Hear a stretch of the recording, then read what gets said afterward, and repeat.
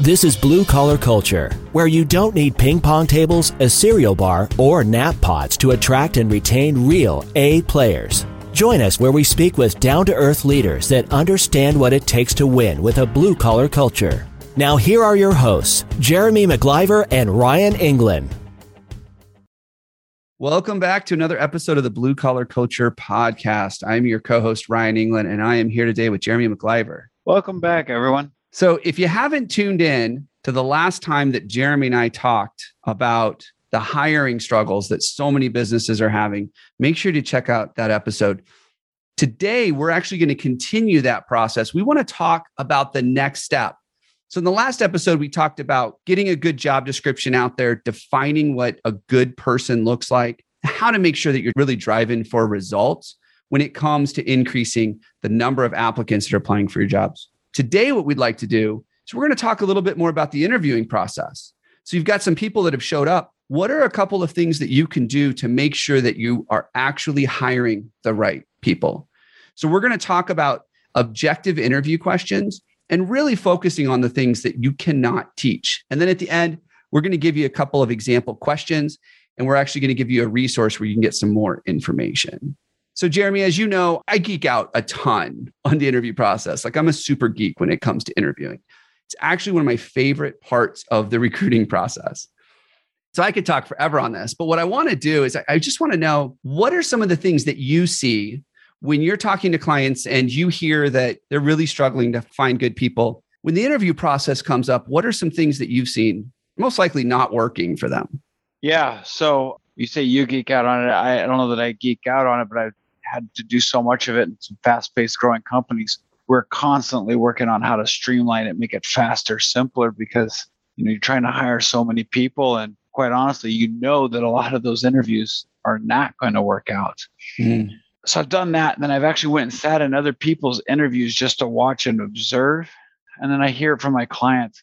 And the single biggest thing that I see right out the gate that I know this interview is not going to work out in the end is the interviewee walks in, they sit down, and the interviewer begins talking. And they talk. And they talk. And they don't stop. And they tell all about where the company's going and the dreams and the vision and all this stuff. And the person just sits there and listens. And then they ask them some questions after they're already feeling this euphoria about all this exciting stuff that he's going. And that person just regurgitates it back to them. And I think that person's amazing. Yeah. No, they're not. They just did a pop quiz that you gave them all the answers right before it. Yep. We had a new client start with us a few weeks ago, and he goes, here's what I used for my interview process. And it was something he got from a mastermind group he's a part of. And I remember that the first step was spend 20 to 30 minutes in the interview talking about how awesome your company is. Please, no. And it's funny because I said something when we're starting this thing that we know that most of them are not going to work out. But that wasn't always my mindset. And I see that's not the mindset that everybody's always approaching these on. They're like, I need people. I hope this works out. Versus, that a lot of them are not going to work out deep down, but you're not really approaching it that way. And so, I'm always coaching, hey, why don't we look at this from a little bit of distance here as we're interviewing this person? Is this really who we want on our team? Because if not, let's go find that person and let's figure out why we're not getting in front of the right people. Because we don't just need another body. We talked in the last episode about A players. Mm-hmm. You're only going to get a team of A players if you only let in A players, or at least B, don't take the C, right? And so that's what we're talking about there, is really actually taking even your mindset of, do I want this person to work for me in the interview? Yeah, absolutely. One of the things that we're seeing a lot of people struggle with right now is just getting enough people to even talk to. And so I think one of the things that drives this behavior is the fear that if I let them out of the office, another one gets away, right? If I let them off the job site, I may never see them again. And for most of the people that they're interviewing, that's a good thing. But I think that there's this fear of, well, if they get away, then I'm stuck. Then what? And I think it perpetuates these behaviors of, well, let me just keep selling the company. Let me sell the company. Let me sell why we're so awesome. And there's really no one sitting here saying, okay, is this the good person I'm looking for? Like we talked about in the last episode, what good looks like. or at least you know what bad looks like. And so it's just the inverse of that. But if you know what good looks like, that's what should be happening in the interview process. It shouldn't be, do they want to work here because we're awesome? It should be, do I want them on my team because they're awesome? Absolutely. And you said something there that a fear that a lot of people have. I have that same one. And it's really, we have to have that. And it's that if I let them out of this interview, they're going somewhere else and I'm going to lose them. That is exactly right. It's just we need to figure out in this interview, is this one I want to let go out and lose? Or is it one that I need to move fast on? Because we're in a competitive marketplace and we do need to move fast.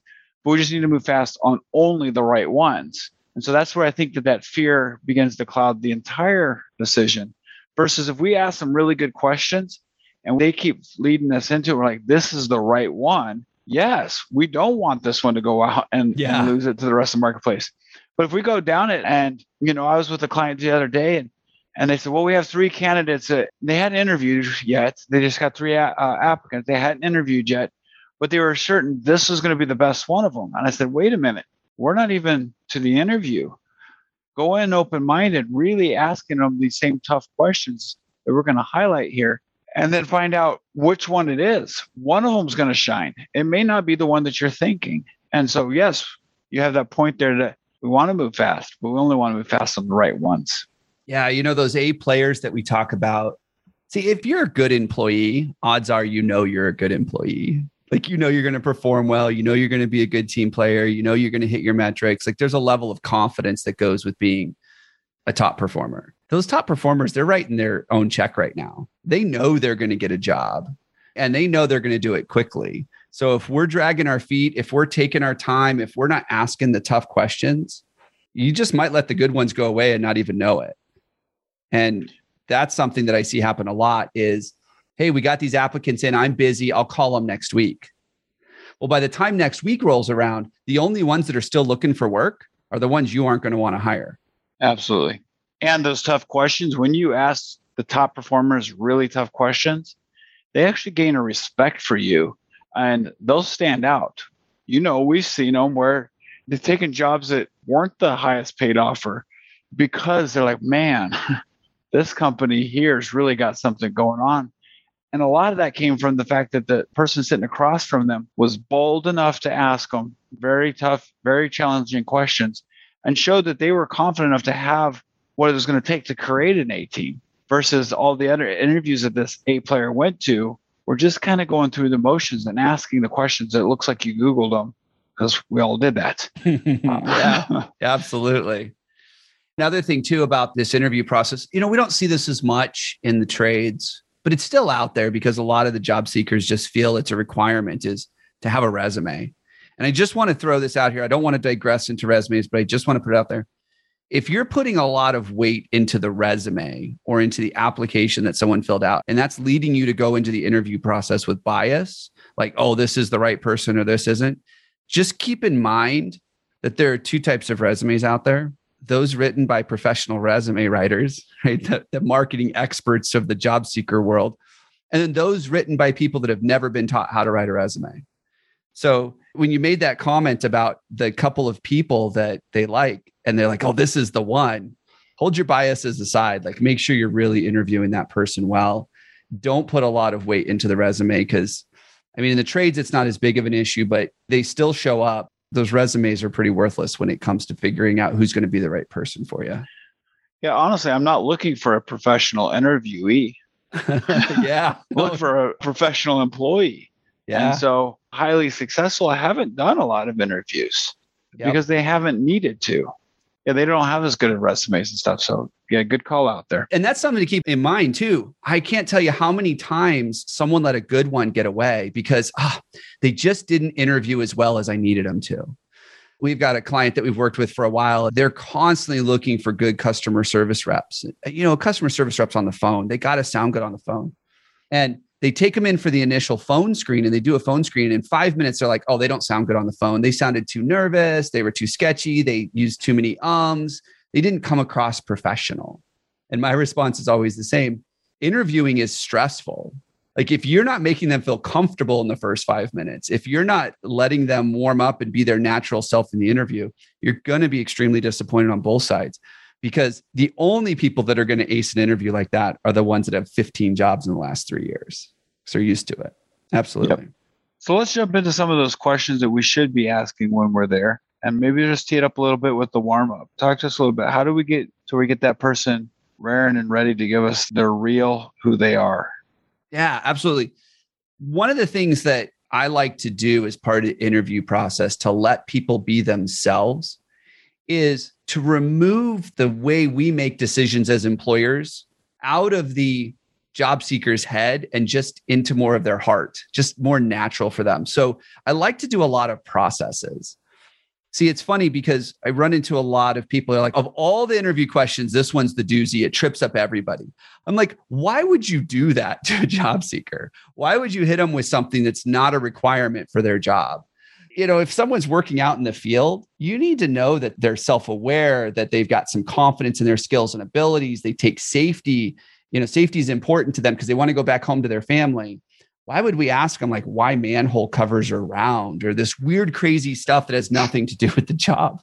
And I always see people come right out the gate with this really heavy, like you need to spend half an hour just thinking about it question. And you're just setting them up for failure. So what we like to do to get people warmed up is we actually have some processes we set up. One of the things I like to see when I'm interviewing somebody is someone that's engaged right off the bat. And it doesn't mean that they're always making eye contact. I mean, I'm an authority figure, but it does mean that they're there, they're present, their cell phones put away, they show up on time. And so a lot of times what we'll do is in the job description, we'll put, hey, just so you know, for us, early is on time and on time is late. That might be important when you come to the interview. And then their first checkbox that they get is, did they show up early? Because if they showed up 5 minutes early, that means they're listening. That means their behavior is in alignment with what we want. We might also ask them, hey, when you come to the interview, make sure you sit in the second seat from the end in the lobby, because we want to make sure they can follow instructions. So we're not looking for them to have an intellectual conversation with them, because unless this person's a doctor or a scientist, the intellectual part of their job should be more in muscle memory. It should be more in, I can just do this. I'm confident in my skills and abilities. So we're looking for those things. Like if you ask somebody, hey, how do you feel about being on time? They're always going to tell you, oh yeah, I'm always on time. Why don't we just test and see if they'll be on time? So I find that when you give some of those processes and you give them the answers to the initial part of the test or the interview, it can really soften the mood. It can really lighten things up. And as the employer, it can make it so that you're less in your head and being more natural yourself. That's excellent. So once we were there, they showed up, they were 5 minutes early. They sat in the chair, if that's kind of how we've worded it. They've done whatever. They're there and prepped and ready to go. Help us jump into the interview in the most natural way. What's some recommendations? What's some questions? Yeah. Help us. So the first thing I'm going to say as the interviewer, the employer, remember that if you want an applicant or the person you're interviewing to show up and be open and honest, it's a good idea to do the same yourself. If you want someone to be natural and comfortable, it's important to make sure that the interview is natural and comfortable for you as well. People have a tendency when they get into rapport with other people is to mirror what's happening. So if you walk in and you're nervous and you're anxious and you're just like, oh my gosh, I just got to get this person. I got to get back to my desk. They're going to very often mimic that, give you really short responses. They're going to be straight with you, but they're going to want to get the interview done as quickly as you are because there's just this tension in the room. So I would say the first thing you got to do is you need to act in a way that's consistent with how you want the job seeker to act. So when we jump into some of those questions, just make sure that maybe you are explaining why you're asking these questions, or you're just providing some context. You're being open and honest. When we're interviewing, the first thing we should be doing in an interview process is interviewing for culture fit first. Whether or not this person can swing a hammer efficiently, we can worry about later, because we can teach them to swing a hammer. We can't teach them to show up on time. We can't teach them to respect our customers, to respect the job site, to follow safety rules. We can't teach those things as well. So let's really focus on the things that we can't teach in the first part of the interview. So back to when we talked about defining good, ask questions or put them in a situation where you get to see if that person is the good person you're looking for. So one of my favorite questions I like to ask really first off in the interview is, why do you want to join our team? And the wrong answer is because my car payment's due, which, by the way, people think that they're being truthful. We have gotten that before. Why do you want to join the team? Look for them having done a little bit of research about you. Make sure that they understand what you actually do. You would be surprised how many people apply for jobs and they have no idea what you actually do.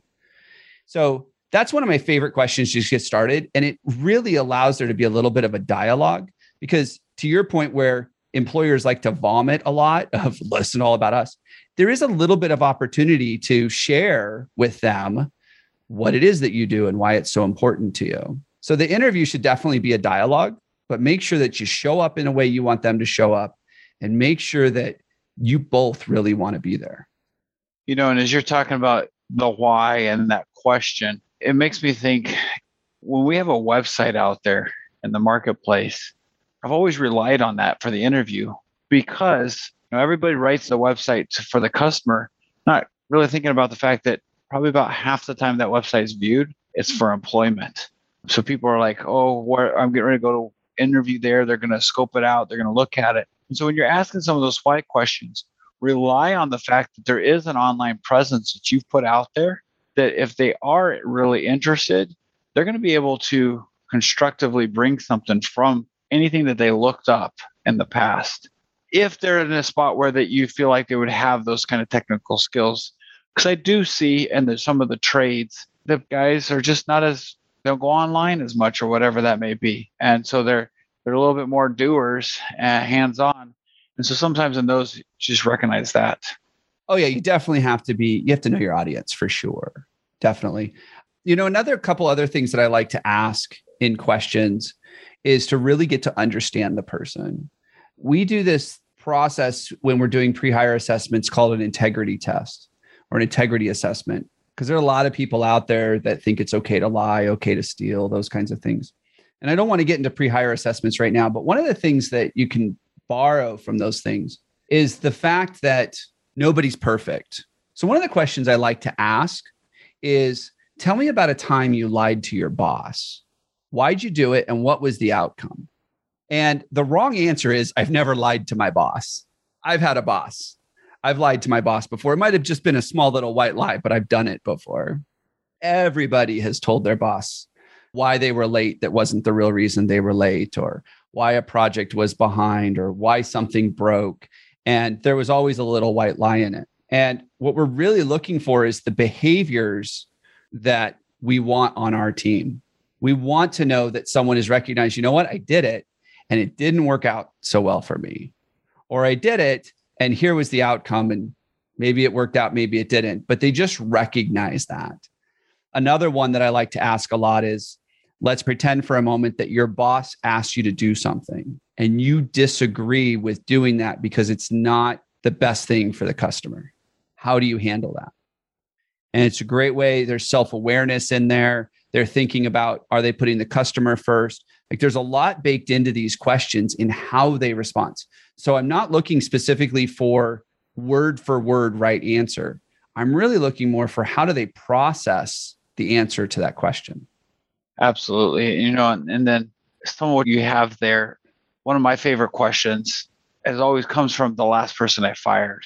So as you're learning, growing the organization, there's at some point you've let somebody go just because they were not a good fit and they were causing some problems. So look at that scenario or scenarios around that are cluing you into, hey, I don't want to make that same mistake again. But you're not going to just directly ask them that. Like, maybe we had somebody, whatever that was that caused the frustration or what you're looking to get out of your team. You don't ask them very direct. You create a situation. You maybe tell them a little bit of a story and say, hey, what would you do in this story? Always letting them have multiple answers that could be the right answer. What you're doing is you're making them start to work in the job, work in the situation, work through those things.